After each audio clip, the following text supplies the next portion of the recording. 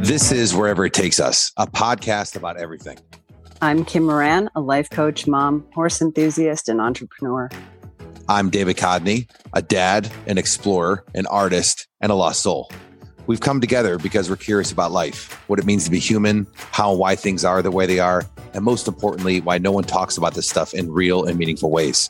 Join us each week as we dive into things that we're not supposed to say out loud. We're not experts, but we're real people.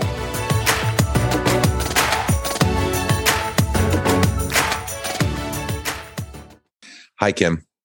Hi, David. Welcome back to another episode of Wherever It Takes Us. What episode are we on? What number do you know? Not I think right now. 12 or 13. Yeah, something like Let's that. say 12 or 13. And you know what? Congratulations to you, Kim, and congratulations to us because we have over 500 downloads, and that's huge. It is. It's good. Considering not even maybe 2 months ago, we had 0, and we just called each other and was like, hey, do you want to do a podcast? So I'm proud of you. I'm proud of you for getting me on this. I'm proud of myself for joining this. And I like Wherever It Takes Us.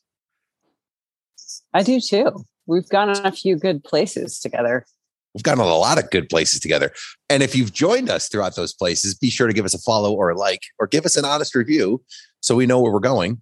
And if you don't like us and you still want to give us a review, go for it. Because I'd love to have you on to talk to us about how you think this is all bullshit. Because I welcome this. That would actually be really good to have someone on and be like, you guys suck. You guys really suck. I think it would be interesting. I know, but you know what? No one will ever do that because they like to sit behind their computer and like trolls, right? I agree.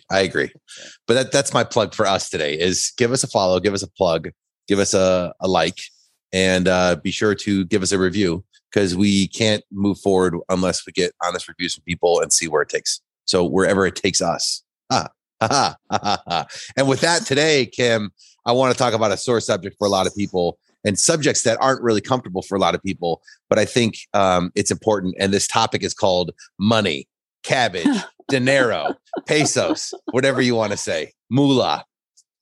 Wow. Yeah. Oh, you said wow. I say wow all the time, David.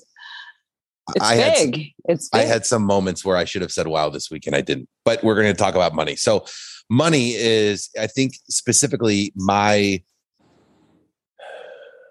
relationship with money, the understanding of money, how we need money to live. And yet it's a necessary evil. And yet I don't know if I'm fully comfortable with money yet. And it's interesting because I sit here in my house and I look at all my possessions and I have a lot of nice things. And I look at these nice things and I say, does that actually bring me this much happiness? Or did it just bring me happiness in the moment when I was buying it? What does money represent for you? What does money represent for people? What about this notion that we constantly want to drive for money? And I have a different relationship with money today than I did months ago or a year ago. You know, a year ago, I was making a ton more money. I was very successful and I kind of peeled everything back to take a huge hit. And I feel like I'm more mentally strong, mentally wealthy now than I was before.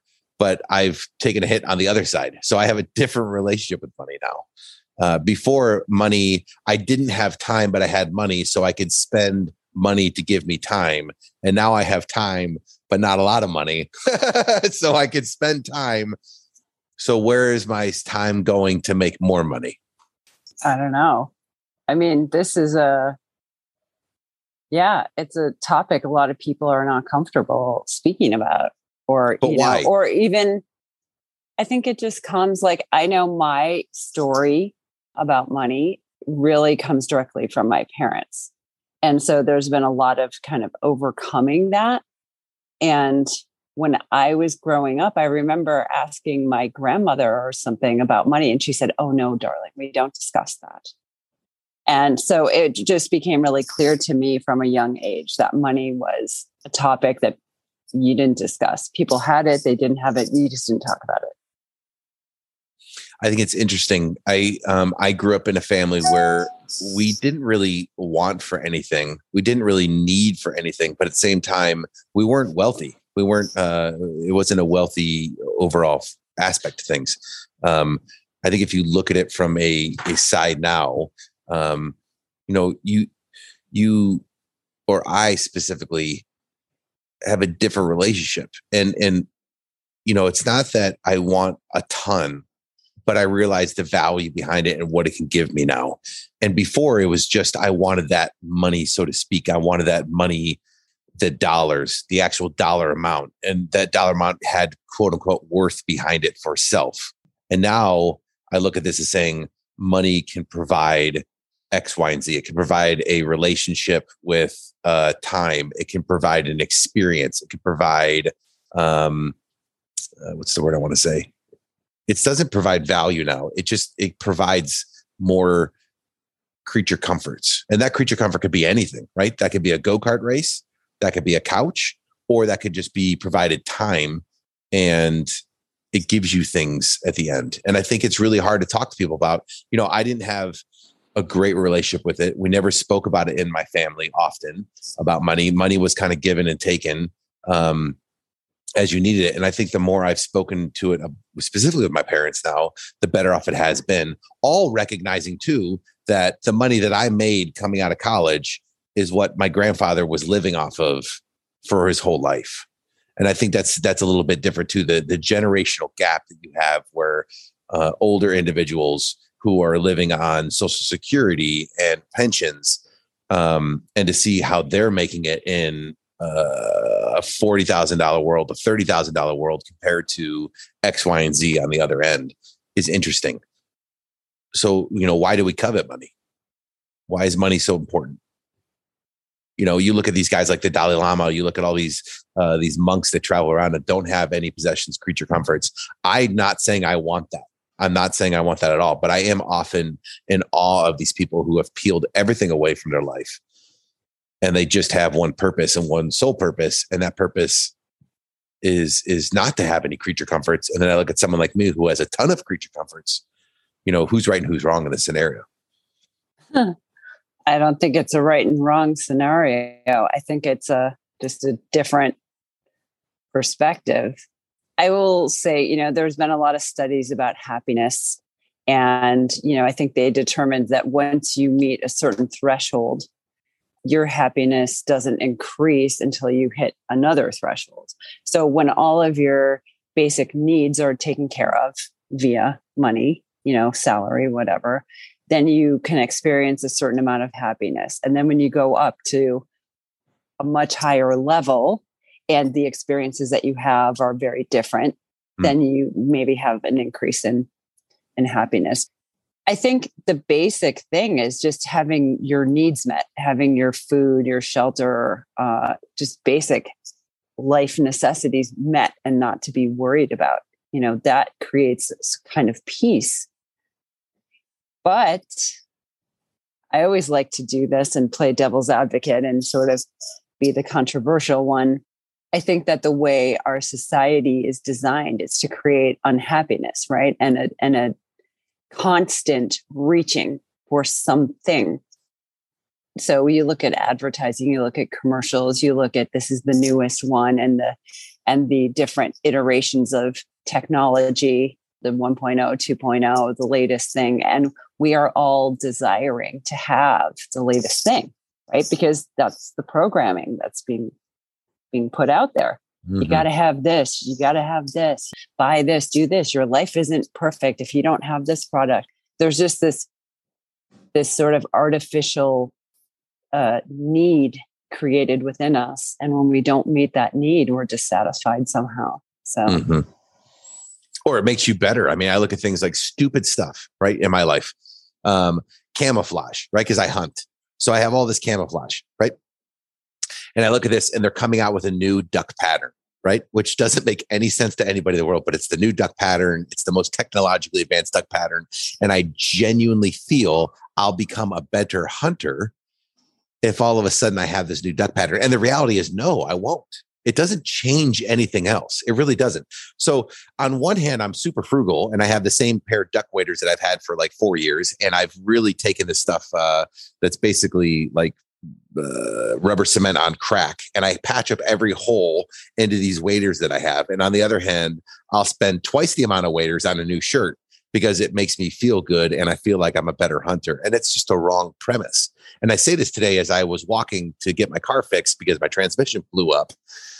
And I'm sitting there thinking, how am I going to afford to pay for the transmission? But at the very same time, I realize I'm spending stupid shit, $20 here, $30 here, $40 here on stuff that is momentary happiness that really doesn't allow for long-term growth. And now I'm just looking at my life and saying, okay, what is it that I actually need? What is it that I don't need? What is it that means something or provides value long-term as opposed to momentary happiness, which again goes back to money. And how am I spending money? And how am I spending my time? Yeah. I mean, time is money. And so it's important to think about that, but also money is frequency. It's energy. I'll just use myself. My family had money. Okay. I mean, I don't know how much money, but I never worried about money. But they also had this belief that people with tons of money were somehow amoral. And it's not a necessarily logical conclusion that all people that have a lot of money are amoral. But that was the story. And so I really had to take a look at that and to say, okay, some people that have a lot of money, I mean, we live in California. We live like in Hollywood, Beverly. You know what I mean? It's crazy money, right? Mm-hmm. Crazy money. And some people are really not doing anything great with their money, but some people are doing really great things with money. And so money isn't either good or bad. It's just a frequency. And what you choose to do with your money, whether it's spend time with your family, invest in charities, things like this, it's like, it's not positive or negative. It's just a frequency, right? And what you're saying is that you're noticing that you're filling voids with money, or things that you can buy with money. And I would say, yeah, I mean, that's pretty common. And what's the void? Right. Well, I think that's the big question now. Is that what is it that it really is coming up with? I'm notorious for having 50 million different projects going on, of which maybe one or two actually strike. But that amount of time, energy, and resources that is spent on that is questionable to say if you just focused all that in one resource or two resources, would you be better off? But then you also sit there and say it's the law of averages too, right? Like if you could just knock it out of the park every one or two times you went to a plate and just hit a home run, then you would be fine. But that's not the reality either. No, I mean, they say most millionaires have at least 7 streams of income. So they might be focusing on one thing, but they have some passive income coming in someplace else. Mm-hmm. So yeah, and that's who you are. That's what makes you excited for life, is to have lots of different projects going on. Right. But I look at this and I say, is my time spent right now in my 30s and now into my 40s, specifically right now, is that time spent to be towards something that will help me out in the long term, or am I just fuddling around? Right. And that's where I'm just looking at stuff. And that's where this topic came up today, specifically around money. Mm-hmm. I think there's another story about women and money, or people in certain professions and money. There's all kinds of stories out there, like professional women. I mean, we know this is fact. They are paid less than their male counterparts. And that's something that just needs to be flat out said. That's old. That's an old thing, right? When the guys used to be the heads of households, and we don't need that anymore. Equal pay for equal work. And then the story about people in different professions, like if you're in a healing profession or some kind of profession where you're supposed to be a giver, especially if you're a woman, I've heard this from lots of people, is that they are reluctant to ask what they believe that they're worth for their work. Why do you think that is? I think there is a narrative and certain types of women pick this up more than others, that you're supposed to be a helper and helping is supposed to be free. And that doesn't serve anybody. No, it doesn't. So I see that younger women are getting better about this, but I mean, women maybe in their 40s, 50s, they still struggle.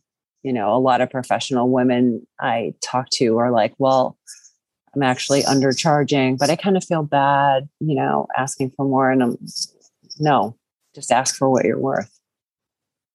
It is funny though, when you talk about asking for what you're worth, because there's a lot of things where I pucker a little bit when people call and say how much for a job, and I give them a quote and I pucker a little bit, knowing that this could put me in an area where I have to walk away from it if I give them a quote. And so you have to value your time versus not having anything at all. And there has been scenarios where I've given people a quote and they're like, wow, that's a lot, because they thought it was going to be different. But then I also look at myself and I say the level of frustration then, if I was providing for this and it didn't give me what I needed on the back end, you know, ultimately they're winning and I'm not, and I'm providing the service. So it just comes down to a point of saying, you know, how much are you worth? How do you figure out your worth? And, you know, maybe that comes in a different area, but specifically with money, it's an interesting dichotomy, you know, to say, I need this to make sure that I'm afloat. I need money to make sure X, Y, and Z to make sure I'm afloat, but I also need this revenue to come in. Is it worth it that I discount it a little bit just to make sure that I seal the deal? And that's a hard area to follow up with right now. Yeah, for sure. I noticed that the resentment that would build if I undervalued myself in certain situations wasn't worth it. Mm-hmm. And that when we're speaking sort of from an energetic perspective, if you put out into, not to say I've given lots of people discounts on different things that I provide, but holding myself to a standard and saying, no, I'm worth this. I think that, and it's fair, right? I'm not like saying I'm going to be super, super expensive. Like, it's fair. Mm-hmm. I think that sends an energetic vibration into the world too, right? Like, I am worth this. That is going out. Not like if every time we discount and devalue ourselves, our time, our expertise, that's the vibration that's going out into the world. Right. So I really am encouraging myself and other women and other people in professions, especially like people that work for themselves, because you do have that worry. Like, it's not going to come, you know, if it's too much, or, you know, are people willing to pay for this? You do have that worry, but you have to say, no, this is my value. They will come. If you build it, they will come. Right. Right. So, I mean, I think that there's, just for me, in terms of what I'm working on right now, it's just all about integrity. And so that means that if I'm called to provide a service or a product, that my service and my product has absolute integrity. And within that integrity, there is value. That's what you're paying for, mm-hmm. is the integrity. Yeah. Mm-hmm. Yeah. You know, to wrap it into the integrity part and then put a value aspect on it and then be able to explain that to people is difficult sometimes, especially when it's not a tangible product, right? When you look at brands that are shoe brands, or you look at brands that are handbag brands, that, or a car brand or a house, that's a tangible object. When you provide a service, and the service is basically a feeling or an emotion behind it, you know, because that's ultimately what my job is. I cook, right? So I provide emotion for people. That's happiness. That's feeling of, you know, you cook and you want people to leave with love. You want them to leave feeling nourished. You want them to feel like they have an experience. That's a little bit more difficult to quantify for people. And so it's kind of like you sit down with them, you're like, yeah, I understand, but it's going to be great. And so to lay back on that, it's a little bit more of a difficult, and you're in the same boat, right? You provide a coaching experience to people, or a spiritual healing side to people. And that's very difficult to quantify on that, because it's also, people reach out and they've never been through that before. A lot of people have never been through that before. So how do you even begin to quantify that? It's a struggle. It's a struggle some days. And I'm struggling right now. Well, I had somebody sort of a mentor of mine say, whether it takes me 10 minutes or an hour to do this, this is my price. You're not paying me for my time. You're paying me for my experience. Mm-hmm. And that seems a bit harsh, especially when you're talking about, the kinds of things that we do in the world. But the truth is that we bring our experience to the table, and that's what someone's paying for. And it's a little bit harder to quantify than, a shoe. But if the integrity is there, that is a felt experience. Mm-hmm. Right. And it's not, go ahead. There's that old adage where it's like, this boiler's blowing up and they call this guy who's an old guy to come in and it's just making this really bad noise, like, so this old guy walks in, looks at it for 2 minutes, feels the boiler with his hand, walks all over the machine, feels it, pulls out a hammer, puts his hand on the machine, hits the machine with the hammer, and it stops. And they're like, wow, that's amazing. How'd you do that? And he gives them the bill, and it's $10,000 for the bill. And they're like, it's $10,000 for you to walk in here and hit it once.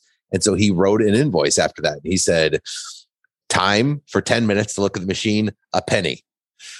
Knowing where to hit the machine properly so it works again, $900 or $9,999. And I thought that's great, and then it speaks to that whole point back of experience, not time. Yeah. And so therefore, when you go out into the world and you want to buy something to fill a hole, you have to ask yourself, like, what is the value in this item for me? Is it time? Is it what I'm going to get from this? Is it the experience that I'm going to get? So I think if you bring what you would use for your own assessment, right, and your own valuation into whatever you're thinking of buying, it's a different lens to see stuff now. Asking yourself questions like, these new shoes are cool. How many times do you think I'm going to wear them? Can I see myself doing something amazing in them? Like, am I going to run really fast from the bad guy with these shoes? Like, is it worth it? Nobody says to you anymore. I remember as a kid, I saw this the other day. Nobody says, really cool shoes. They look really fast, we used to do with kids. It's great. No, but it's true what you're saying. It's 100% true. It's especially true because now I was at a level where I didn't really need money. I wasn't really floating in the money, but the money was coming in. So it was a little bit easier. And now that I have to really watch what I spend, how I spend, where I spend it, I do question where the void's coming from, where the hole's coming in. If it is just filling a void or hole, or if I'm just in a pattern or routine of just spending to spend. Mm-hmm. I think, something that's really been great for me, and it doesn't just speak to this money thing. It's just sort of generally like a life thing that works really well for me, is just to keep a journal, just to jot down some notes. Like, if I buy a lot of stuff someday, or, just to jot down all the things I bought, and like maybe a sentence or two about why I felt like I had to buy that. And then after a course of time, you go back and reflect and you can see patterns, right? Like, when I was really busy, I didn't buy anything, but when I didn't have a lot of work, I was really buying stuff. And it's just kind of interesting to see where you get patterns. And you can do this with money or relationships or, anything, just really anything. But, it's a great way to sort of become conscious of our patterns and our ways, and, where we're leaking energy or money or time, whatever. I don't know, but I mean, there's about 1 million stories, different stories about money. It just depends where you came from and what the story was told to you. Some families are really open about talking about money, how they spend money, how they invest money, what they believe about money. And some families don't talk about it. Maybe that's cultural on some level. Well, I think it's cultural, and it also depends on how comfortable people are with it. I talk to my kids now about money. I give them the allowance. We talk about the allowance side, and then I try and get them set up, because my whole goal for them is I want them to have a healthy relationship with money later on in life. I don't care about what it is today. They're 11 years old. Really, what do they understand? I want them to have a healthy relationship with it later on, so that they understand money is a resource, just like any other resource. It could be spent for good. It could be spent for bad.